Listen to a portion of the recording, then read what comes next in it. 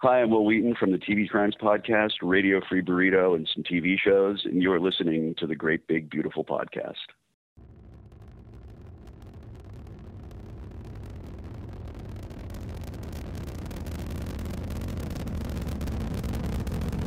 Have you ever been to Disneyland? Affirmative. That was definitely an e-ticket. I can't believe all the new gadgets they've got now. For a while, we didn't even have a house phone, not to mention laser discs, high-def TV. You are listening to the Great Big Beautiful Podcast. This week on the show, there was a question about whether or not it was dignified for a member of Congress to write a comic book, particularly an icon like John Lewis.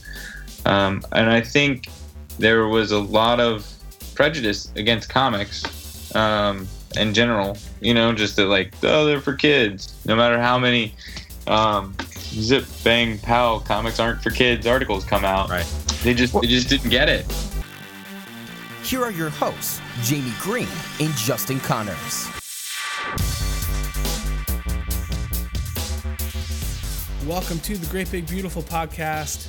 Twitter at the GBB Podcast, Facebook the GBB Podcast, and the new Facebook page layout is really awesome. I got to get into it. I don't know. Do you have it yet for our Great Big Beautiful Podcast, Jamie? Are you seeing it on your browser? I don't even know what you're talking about. Okay. All right. Whatever. We'll just go off of that. No, they have a new setup for managing your page, and it's really neat. Oh, okay. No, I don't use Facebook very much, so it could have changed. Right, that's why you don't know what I'm talking about. Okay. Yeah, probably wouldn't have even noticed. Jamie is not on the Facebook or the... Not on the Facebook. I'm an old curmudgeon. He's not on the Snapchat or anything like that. No. But I'm on the podcast. You are on the podcast, which is very cool because not a lot of people have their own podcast. No. It's a pretty cool thing, man. It's cool. I enjoy it. I think cool we're pretty good at it. Yeah, I think it's fun. Podcast thing. Well, today is a really cool and really special interview, just because of the content of the book that we're going to be talking to the creators about. And Jamie, I didn't know much about it before you were trying to tell me about it because I am Canadian. You're Canadian. It's kind of excusable that you didn't know, right? But not really. Jamie was going through a list of people. He's like, "Do you know who John Lewis was?" And I mean. I probably should, I guess. And I was just like... You probably know his face, but you didn't know the name. You're like, no. I was like, no. And he goes, well, do you know who Martin Luther King Jr. is? I was like, yes, I do know who that is. I don't know what you guys know up in Canada. I had to cover my bases. No, it's cool. That's cool. So John Lewis. Well, we don't have John Lewis on the episode. No, yeah. Well, I mean, they would have known that anyway, right? Yeah, they would. You're right. They've already clicked on it. Yeah. But we have Andrew Aydin and Nate Powell, who are the true creative drivers behind the books. It's a series of 3 books. It's called March. So it tells the story of Congressman John Lewis's life and what he experienced and all the major events of the civil rights movement in the 60s. And obviously Martin Luther King plays a role. That's why I was giving Justin a hard time about it. For those of you who don't know or are Canadian,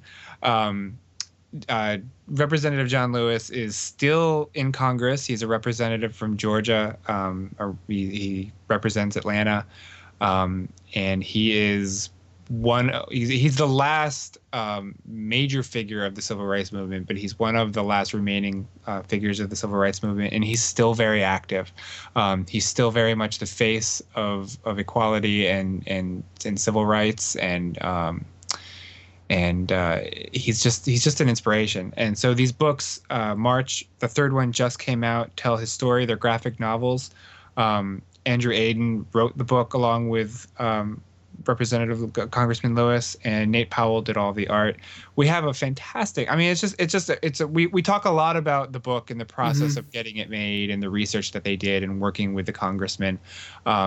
But it's just a fascinating conversation.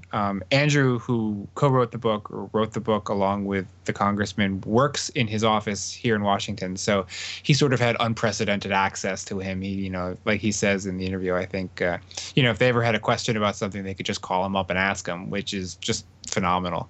Right. But yeah, if you haven't read the books, if you don't know what they are, do search them out, do scope them out.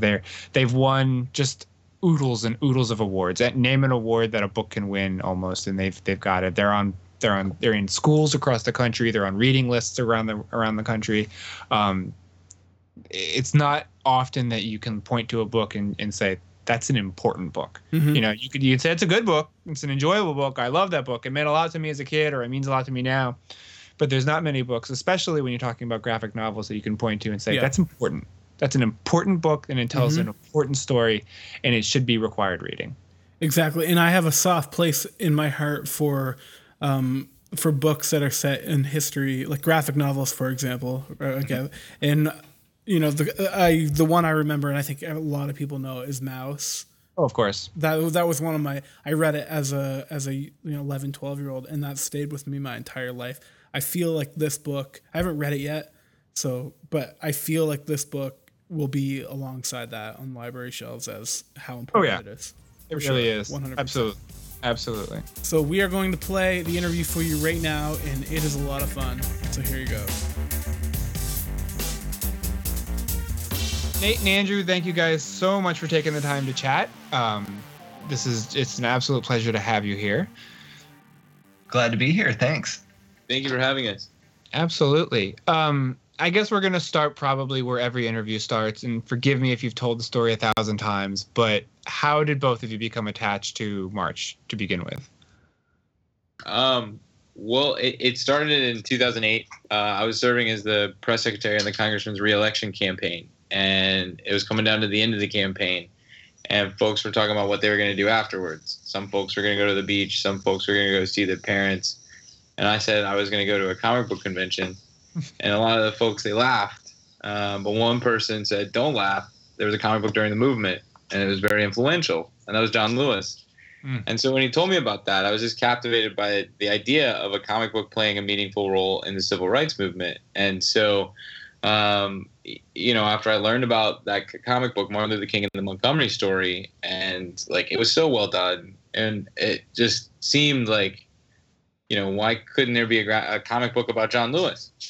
And so I started asking him, and eventually he said, okay, but only if you write it with me. And so that's sort of how I came involved with it. It was this little nugget of an idea that's just grown and changed in so many ways.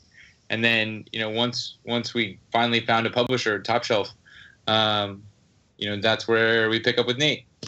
Yeah, basically, I've been working with Top Shelf since about 2005, and I had started correspondence with them around 99 or 2000. So we've had a very long, close relationship. And I remember reading the press release about Top Shelf signing March, maybe in the summer of 2011. And I was like, oh, what a cool idea for a graphic novel. However, I didn't put together that the lack of an artist on the press release meant they needed an artist. So I was busy, I just went to go do whatever I was doing. But a few weeks later, our publisher, Chris Staros, gave me a call and strongly suggested that I try out for the role of artist. And in that capacity, it was very much like collaborating with anyone else. So Andrew and Congressman Lewis directly sent me some sample pages of script. I made demo pages out of it. I got notes back from them. I worked on revisions and tweaks. And then very quickly, we realized we just liked each other, and we wanted to go ahead and make this the team. Yeah. I mean, Andrew, you said that, you kept, planting that seed in his mind. Was there any hesitation from him? You're like, well, I don't know if a graphic novel is really the right format, or, did you have to, how much of a selling job did you have to do? I had to work for it. There was, I think the way I talk about it usually is, at first he said, well, maybe, which if you ever work in professional politics, you'll find is a very nice way of saying no. And what that became sort of was, in retrospect, it was almost kind of like a joke at a certain point, because we would just have these genuine conversations about, how do we teach John Lewis's story to young people? How do we reach young people politically? And how do we teach nonviolence to a new generation, right? Right. And I would be that guy in the room being like, I think you should write a comic book, and I just kept being that guy until I think it sunk in. And the more we talked about that Martin Luther King comic, it sort of brought back memories for him. And then I read more about it. And, even after he said yes, there was 6 months to a year where it was like still just talking about like how the idea would actually work. Mm-hmm. Like, do we put together a proposal? Do we do like who do we actually even talk to? Like, who's the first person you talk to in that conversation, right? Just imagine you're that kid and you're like, I have no idea. And it's funny because it ended up being people that I met at those Comic-Cons that I would go to, that I still go to, who helped me find a home for March. Yeah. Yeah, it's funny. When you're in politics, I would imagine it feels like sometimes you know absolutely everybody, and then you get yourself into this dream project that you've been pestering him about, and you're like, well, I know nobody. Honestly, I like Googled the phone numbers, and I called the front desk of the major companies. That's where you start. And I went back and I looked at the editors of my favorite comics. That's sort of how I ended up. The first person I actually called was Karen Berger at Vertigo. Uh-huh. And she was a big proponent of the project. It just got lost in the reorganizing. Yeah. It's you start where anybody starts. You call the front desk. Yeah, exactly. Well, I mean, March it's certainly ambitious in the scope of the storytelling in the book. And I know, Nate, a lot of your previous books, you weren't afraid to cover, some serious topics with the stories that you were telling. I guess for both of you, what is it about graphic novels and that format that really lends itself so well to that type of storytelling, which is relatively a recent thing, seeing serious, in quotes, serious storytelling being done in this format? Well, for me, one of my entry-level, anxieties just on the ground floor as I joined the project was I think that Andrew and I both were kind of on high alert to watch out for anything that might make this fall into like the dreaded category of just dry, perfunctory nonfiction or historical comics storytelling. Mm-hmm. And it's funny because, there's a component that is an homage to the House 50s style that made, Martin Luther King and the Montgomery story in retrospect distinct to us. It was this book that was kind of lost to the sands of time despite its impact. And then, so it's just this real treasure to rediscover, but definitely done in a certain kind of head-on House 6-panel grid style. Sure. Chock full of caption text. And, entering it, I was very concerned about not having the experience, the subjective, intimate readership experience that we all love about comics lost to the content. And I think Andrew, almost immediately when I realized Andrew was also a lifelong comics nerd and that we had, all these things in common, that went by the wayside. And also in that first book, I was immediately given just a high level of trust and faith in terms of being set free with my own personal storytelling style. And so that let us quickly figure out how our collaborative method would work together to make something entirely new. Yeah. Neither one of you, and correct me if I'm wrong, but I don't think neither one of you was alive during the time period, that you talk about in the books. You're correct. How much research did you have to do? How much came from the congressman? How much, came from books? Where do you start with that? So, I guess it came in layers, right? The first, I guess you've got your anchor layer is John Lewis's story. Right. And, some of these stories that we talk about or that he tells in scenes and vignettes are actually stories you will hear him tell. and like the chicken story in book 1, right? Like if you come to a March event, you'll hear John Lewis tell you the chicken story, and you'll still get goosebumps, and like he'll throw in a punchline, and you'll love it. But how do you take that iconic story that he's been telling since 1961 and make that timeless on the page? And so you listen to him and you hear his voice. And I mean, we watched and read so many of his speeches and notes from his appearances, and just troves of these digital archives that now exist, to try and find his voice at every moment. And whenever we had a question, we could just call him. And sometimes, he had the perfect answer. Sometimes he was just pointing us in the direction to find the fact that we hoped to find.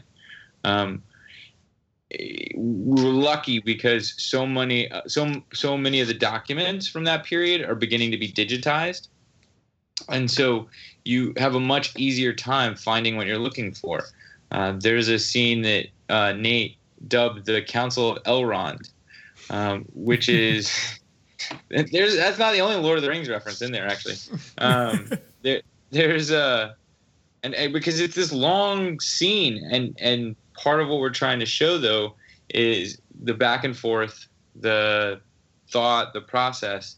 And you have to look at it and say, well, how do you know what they really said in that meeting? But we actually had the meeting minutes so that they were giving the point by point of what was actually said.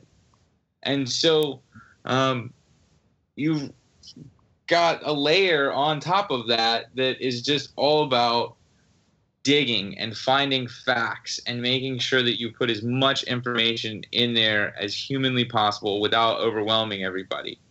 And make it as right as possible. You want it to be a document that isn't just a piece of art, but it's a piece of history because it is as true as you can possibly make it.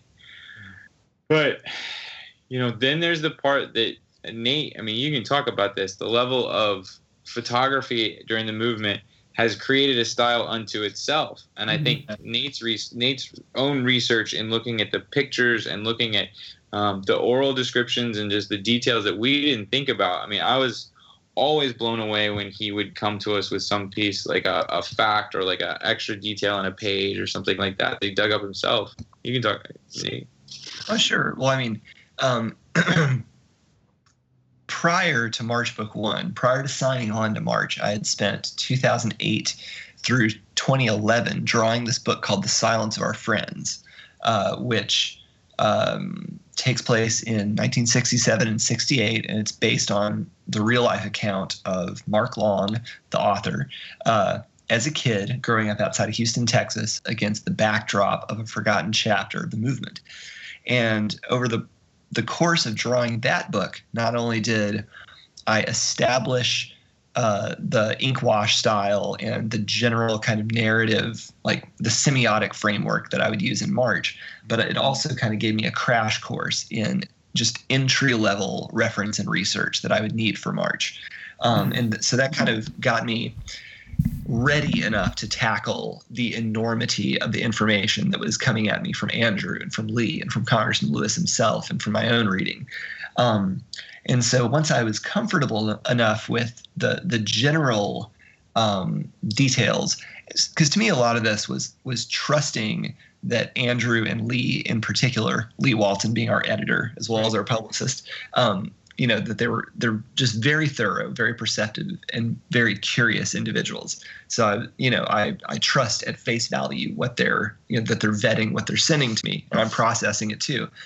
But I realize that whenever possible, especially because so much of this information is so tight and controlled, it has to do with reading and digging up photos and looking through the photos objectively as an observer. I was losing. I needed to kind of look out for any free space in which I could actually employ more of that intuitive information. And so, being a Southerner and being somebody who spent my elementary school years living in Montgomery, Alabama, my family's all from Mississippi. I'm more broadly from Arkansas. I tried to rely whenever possible on my own environmental memories, any physical details of the landscape, of buildings, of any experience which may actually tie me to the subject matter. And so whenever possible, I would kind of open up with that and then apply all of the reference and research that I had to it. And it's sort of an audacious thing to say.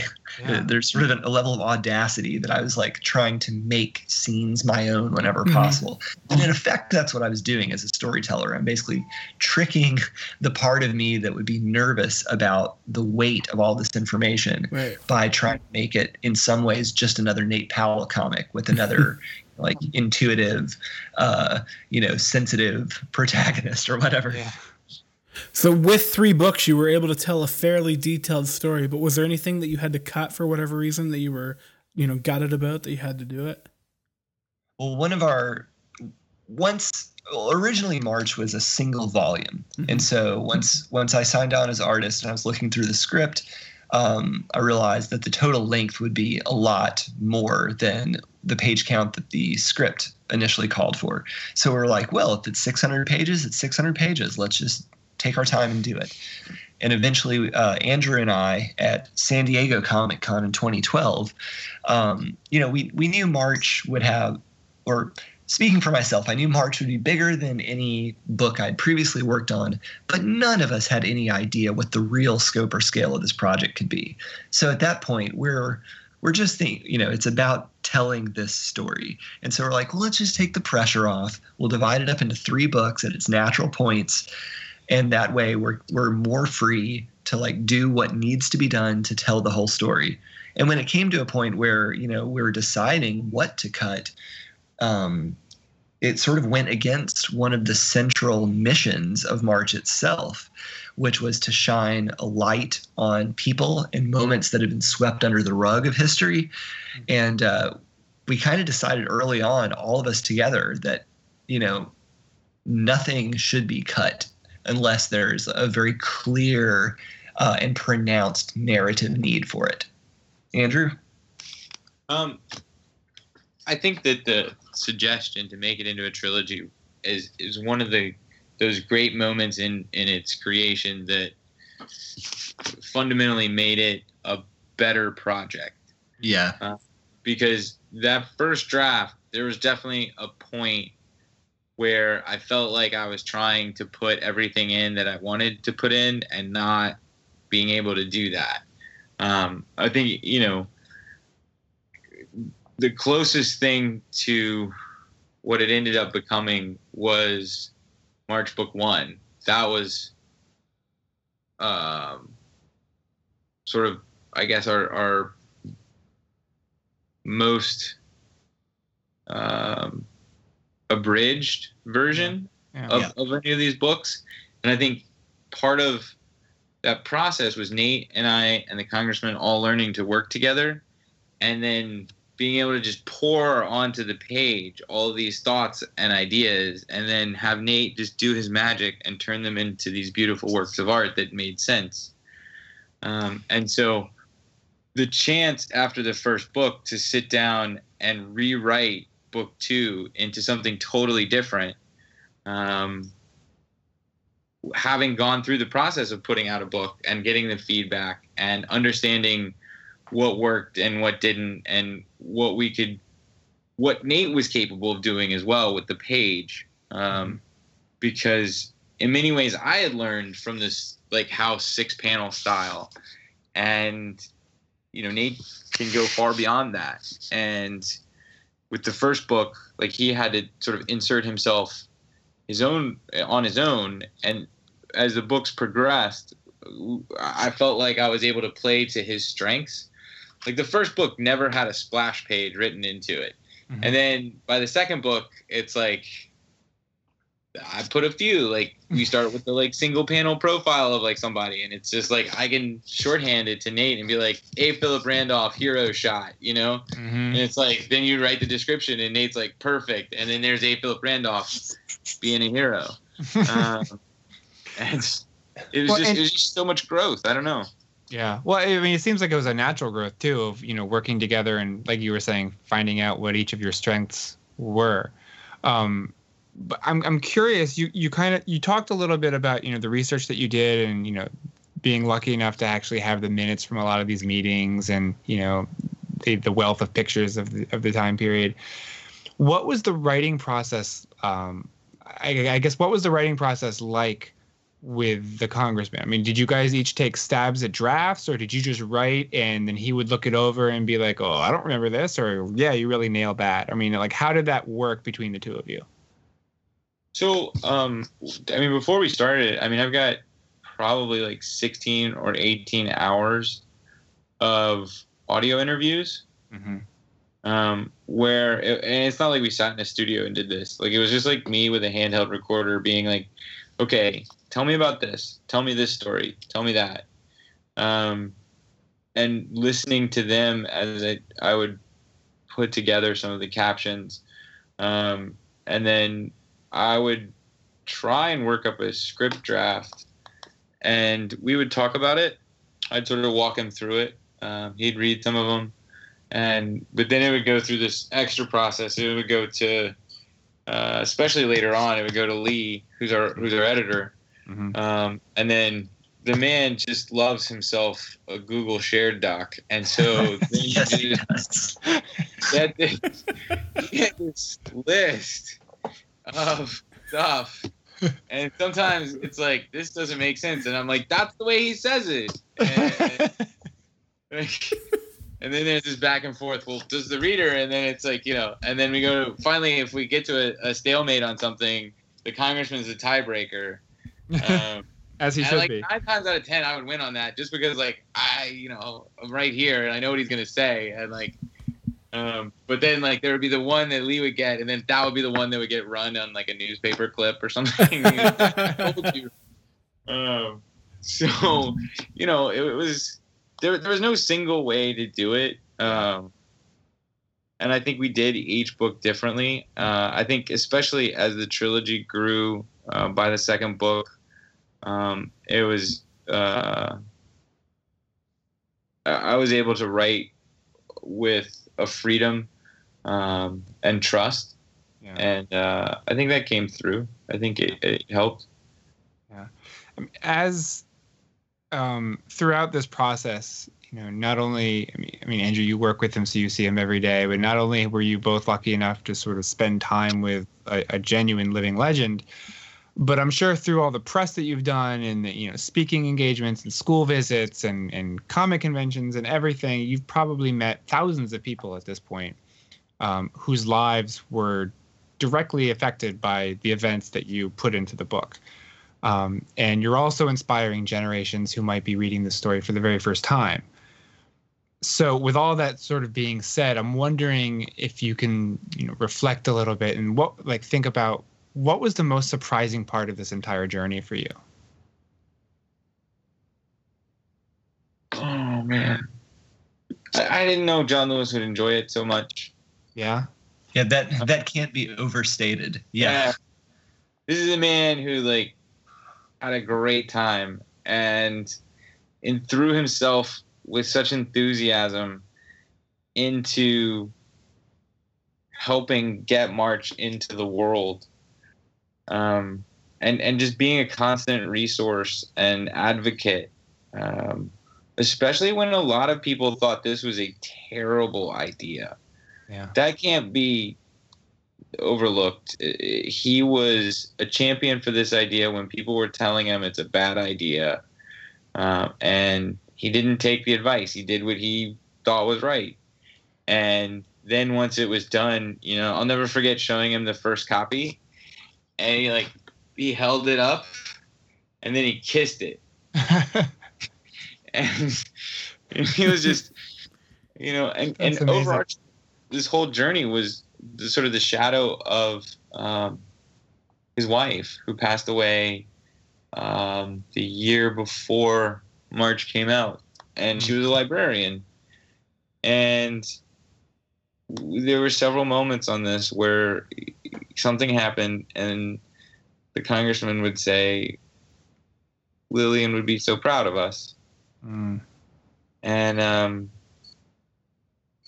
that's got to mean everything. Yeah. he's a beautiful human being, and it really showed while we did this.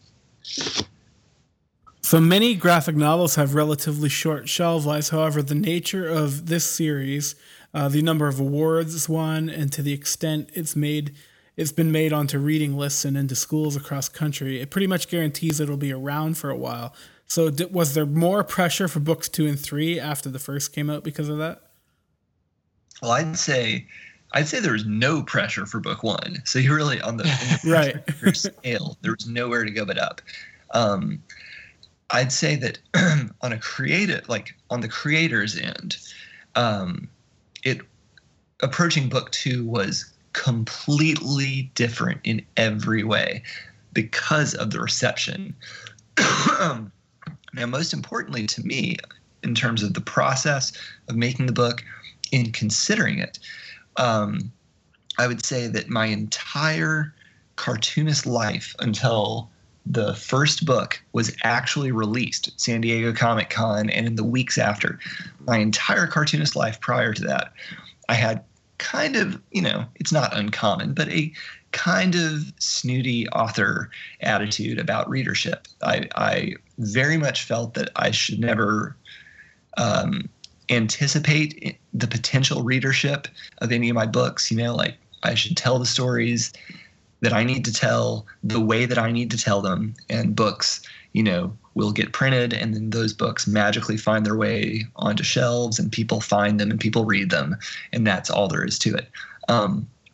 The historical component of this, that attitude as it relates to March is very tied to the fact that I took for granted my whole life that all American kids grew up with a basic working knowledge of the civil rights movement, as I was taught by my Mississippi baby boomer parents living in Alabama in the 80s.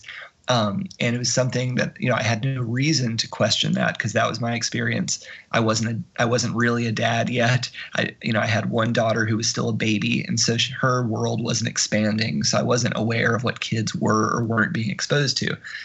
Once I realized that we were already within, on the day the book 1 was released, that people were reading it in its entirety while standing in line for a signing, and they already had feedback and dialogue and questions for us. People were immediately, within minutes of the book being available, responding in a strong and genuine way. I kind of realized I had to throw almost all of those assumptions out the window. I had to realize that no component of that history can be taken for granted, because I was finally realizing what it meant for a generation to pass. And I think that from my end of the spectrum, entering book 2, and especially book 3, it became a daily part of the process to consider the readership at every turn. In particular, I remember with book 1, I think this was like a proto wake-up call for me, Andrew. We were halfway through the book, and I was doing the recap scene for Rosa Parks and the Montgomery bus boycott. And to me, it's such a go-to. It's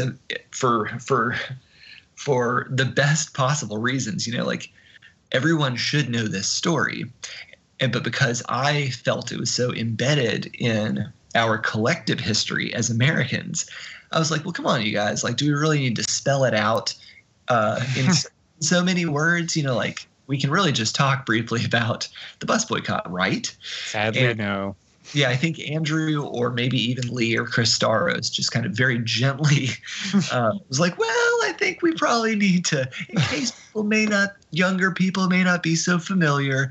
And as the months went by, I realized that was at the core of my glaring error in approaching March. And that's why, to me, book 2 it's like on a different planet from book 1. My entire approach changed, and it all became about the decades and decades of readership which may come in the future. Yeah. And only in these last few months, as book 3 has rolled out and as all this continues and increases, that I realized that it has so far exceeded our initial expectations that we still don't have any idea what the ultimate scope and scale of March as a project and its potential is. Yeah, I mean, Oh, I'm sorry. Go ahead. No, go ahead. Well, I guess after book one came out, I remember very distinctly having a moment to myself, thinking, like, here you've just debuted this book, and nobody's ever heard of you. You've never written another thing in your whole life that's been published like this, and it hits at number one on the New York Times its first week out, and people are starting to, like, hit you up on the internet and all this sort of stuff going on, and like, you've been working on this for so many years, but it was always your thing, like sort of almost like off in your own world, right? Yeah. And then they say, okay, now write another one. and you're like, oh, I didn't I'm just catching my breath. Yeah. And I just remember that moment of, like, I mean, okay, it's like Home Alone or something, where it's like, this is my house, like, I built this, like, I must defend it, Yeah.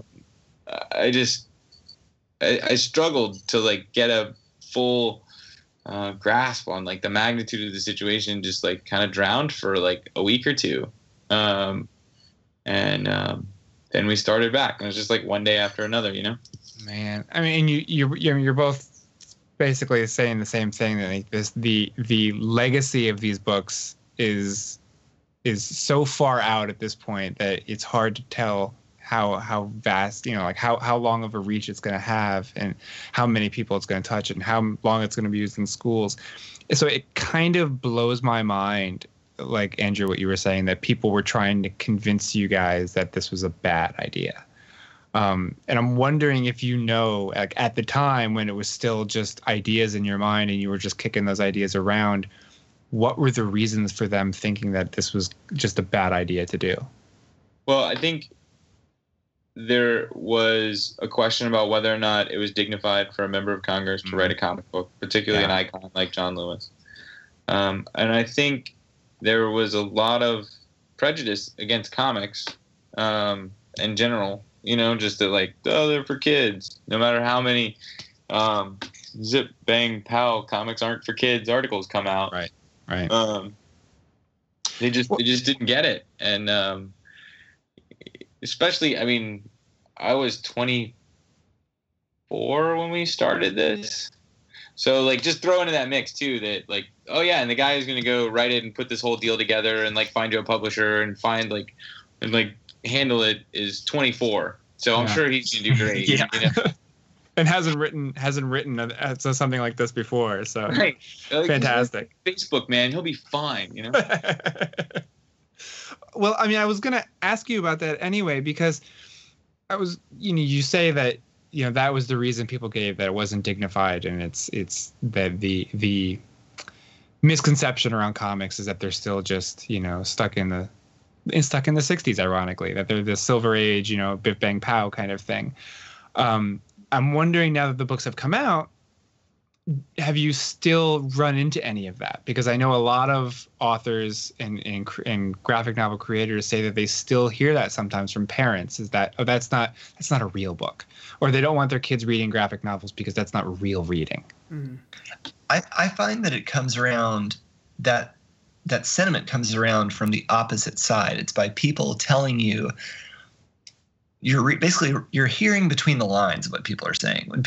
Sometimes someone will be like, oh yeah, talk about the, how much their kids or their parents, even if they give it to their parents and they're, older, it's the reception of someone and how strongly they identified with it, or how much they learned, or how powerful it was.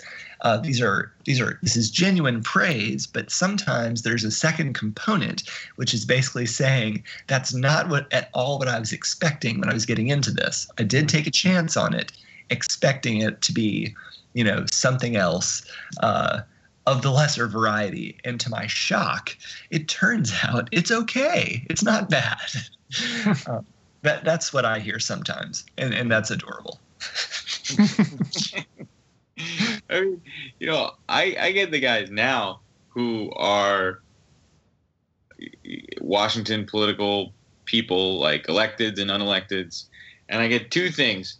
One, will you write a graphic novel about so-and-so? The hottest idea in town. Have you ever thought about it? And I'm like, no, I never thought about writing a graphic novel about Ronald Reagan. I'm sorry. It never came to me.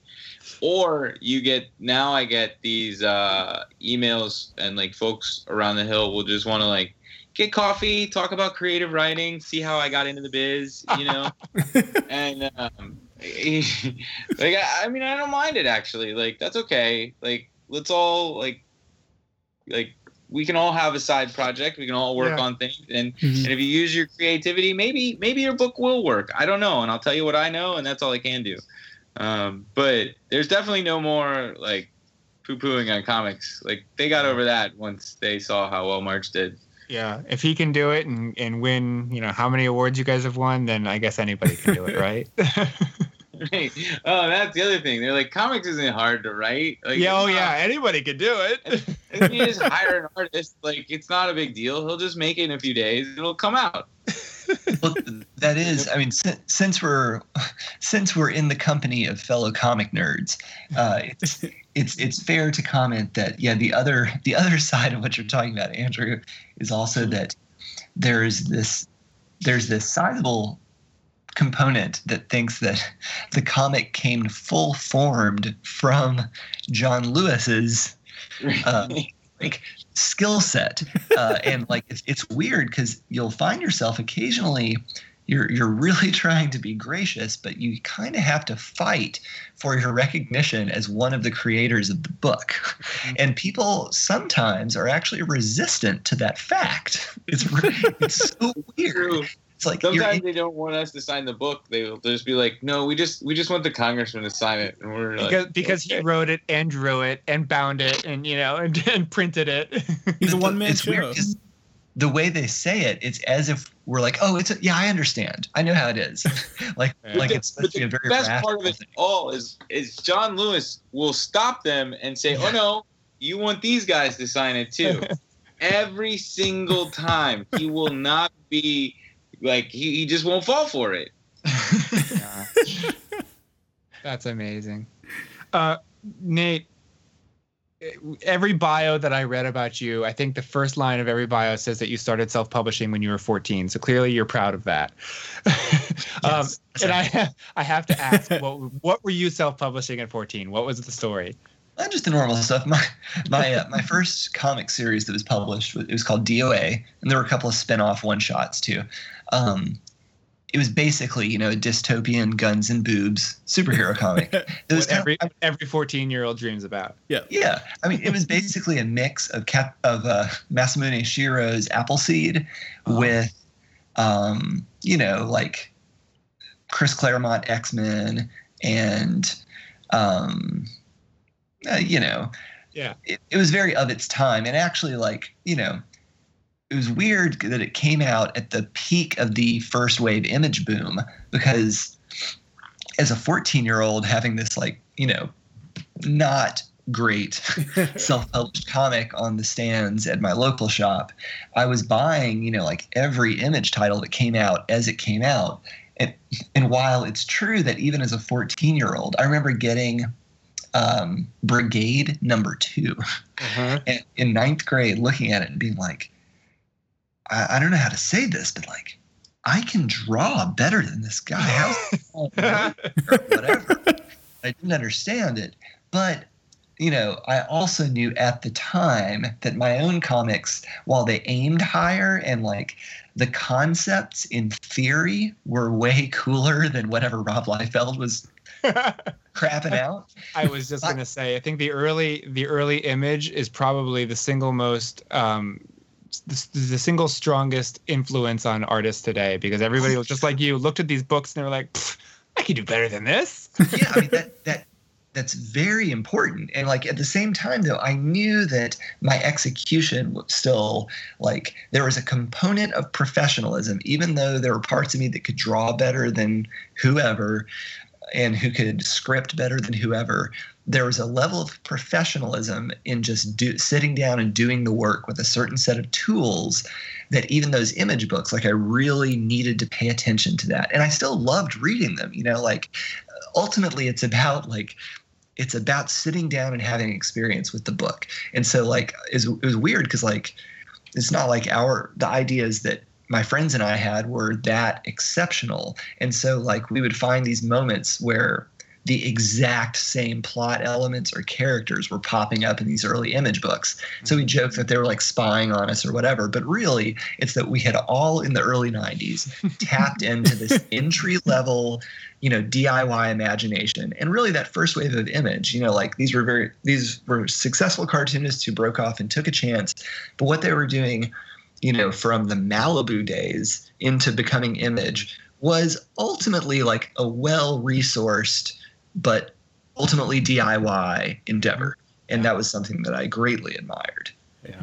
We also read that you used to send unsolicited copies of everything to the founders of Top Shelf. Did you get any type of response from them? Oh, yeah. Awesome. He published all of his books. Yeah, basically I played the long game, man. I played the long game. What I did, it was my junior year at SVA, and I didn't plan on staying in New York. My life was centered around the bands I was in and what I was doing in the underground punk scene. So a lot of my friends were interning at Marvel or DC and were doing stuff and kind of getting their foot in the door. And I didn't have any interest in following through with that because I didn't see myself ever staying in New York past the last day of school. So I was trying to figure out how to take those next steps, and I just took an utterly like DIY punk route, and I just wrote a list of the artists and writers and editors and publishers I admired, and I sent a copy of everything I did to everyone on that list. And I got some responses like Slave Labor also responded and Dark Horse responded and stuff, but it was Brett and Chris at Top Shelf who actually took the time to write me real critiques and would eventually were sending me prints and would send me a couple of books. But with each book over the course of 4 or 5 years, I was getting written critiques and criticisms from them. And I was, as I was exploring my own ideas in a cave, I was also, paying very close attention to what these people had taken the time to notice about what I was doing. Yeah. And Andrew, while Nate was sending off, all of these unsolicited manuscripts and getting all this feedback, you just break right in with a multiple Eisner Award-winning series. It seems like you took the shortcut. I mean, I think he might have had the better deal. I mean, remember I spent 10 years in professional politics. That was no cakewalk, right? I can attest to that. Yeah. But I know, away from March now, you've written for X-Files, you've written for Bitch Planet, so I assume comics writing is something that you want to continue to do. Yeah, I mean, for me, it's actually more than it's not like a job. Like, it's fun for me. It's almost like relaxing. It's a nice thing that I genuinely enjoy doing, which is such a change of pace because usually it's like a grin and bear it, like learn this, work really hard at that, and just being able to collaborate with some really spectacular people and just go through this process, especially in fiction. Like, I've published all this nonfiction. I've never published fiction really, and every time it's a learning moment. I feel like I definitely learned a lot between X-Files and Bitch Planet. And I'm excited for that one to come out. I think, people will see me putting my my career into my writing a little bit. Oh, nice. But it's satire. So. I want to point out, since I'm not Andrew, I want to point out for Andrew that it was initially slated to be a backup story and got promoted to a feature story. Yay! Congratulations. Yeah, I'm not sure they've said that yet, but yeah. Uh-oh. You heard it here first, folks. I'm just lying. I'm just lying all over the place. No. They, I think what it is they have like a space between arcs, and so they needed something, and it'd be like with a Kelly Sue issue, or with an essay going in the back from her. So we'll see what it actually ends up being, but I'm just like super excited for it because. Like that, what a fun yet like disturbing title to play in, right? Like it's like, okay, you've got an interesting political situation here. Let me help you. Yeah. I actually got to help also with their sort of big picture planning for the government itself. And designing a satirical government was sort of one of those moments where, like, I was made for this. Yeah. That's got to be so surreal for you, right? Oh, it was great, though. I mean, because you're like, it's theory, and so you're more of just getting to, like, draw from the things you've seen abstractly versus experiencing them. And it kind of gives you a good perspective on what your day-to-day life is actually like. What's on the horizon for both of you guys? I know book 3 just came out, and you guys are, knee deep in press and stuff for that. But beyond book 3, beyond Bitch Planet, what else have you guys got coming up? Well, for me, my next solo graphic novel is called Cover, and I actually started. The roots of it came from all the way back in like 2009, and I kind of put it on the back burner, mostly to meet with the increasing demands and responsibilities for March, which wound up being a very good thing for Cover. Just the time spent on that back burner, it marinated into a delightful sauce. And I feel like the story itself really benefited from sitting there and having me play with it on and off for like 5 years. So now I'm 2/3 the way done penciling it, and I'm just trying to carve out enough time to really dive in. I'm really hoping to have it out in 2018. I'm doing a book with Van Jensen called Too Dead that's finalizing exactly whether it's going to be a series or a graphic novel. We had to find a new publisher. Everything's cool, but that's on deck. And then I have a couple other things that are in the chamber that I can't talk about yet. Then the next few months, all that's going to come out. I am going to, in the long term, also going to be working with my old buddy Cecil Castellucci again. We did this book. And we did this book called Year of the Beasts about 5 years ago. But we're going to be working on an all-ages / kids book that's based around this drawing demand that my daughter had for me, which was for me to draw 3 princesses all eating onions. And so I did. I fulfilled her request, and then I posted it online, just like, oh yeah, this is the kind of weird stuff I do every night with my daughter while we're drawing together. And Cecil was like, Nate, I love this. Do you mind if I just like play with it for a little bit and see if I had a story? I was like, yeah. And then the next day she was like, Nate, I've got it. And she laid out just a quick, synopsis. And then over San Diego, we just got really hyped up on coffee and had 2 meetings where we started throwing around ideas. So that's fantastic. That will be happening as well. Excellent. We love Cecil. Cecil's been on the show. She's great. Yes. Andrew? So possibly one book, but it's not, we haven't signed anything yet. I've written a proposal. We'll see where it goes. And then did a story for the CBLDF annual Liberty that comes out in November, I think. Nate actually did the cover, or one of the covers, and so I got that. So we'll see how it goes. Awesome. And meanwhile, you got that day job, right? Yeah. That too. And that too.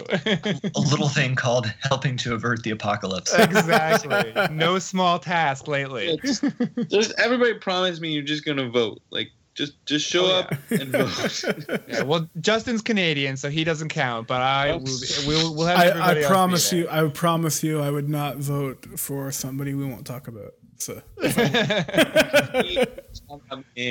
And I live in the bluest state there could possibly be. So, but I'm still gonna get out there. Yeah, we're gonna do something. But I mean, that honestly is like, I never thought March would be relevant in that sense. Yeah, I'm sort of deeply surprised, and but feeling gratified. It makes our work more poignant, I guess, for me personally. It might help, if people understand John Lewis and they understand what it took to get the right to vote. Maybe it'll make them take it more seriously when they're given the opportunity to vote. Absolutely. Especially since, like you were saying, that there's too many people out there who don't even know the stories. Yeah, it absolutely can make a difference. So yes, get out there, vote. make these books mean something, right? Make the stories mean something. And that would probably be the only time you end a comics podcast with GOTV. Get out the vote. I'm sorry, Nate. I just ruined it for you. I am so sorry. Nate and Andrew, thank you guys so much. This has been an absolute pleasure. Such a great conversation. This was. Thank you very much. Well, that's it for this week on the Great Big Beautiful Podcast.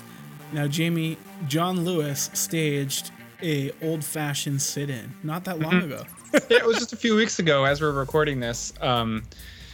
Yeah, and I feel like I should have done the research. I'm almost positive it was in response to one of the all too common shootings that we have down here south of the border from you. It was the Democrats basically held a sit-in on the floor of the Congress. I think it was the House of Representatives, and demanded a vote, and they didn't get one because the House was in session and Republicans were refusing to come back and vote. But they got a lot of headlines and got a lot of support, and so he's not just one of these politicians that sits behind a desk and sort of has forgotten where he's come from or doesn't really know why he's there anymore. Like, he's still very much fighting the fight. Right.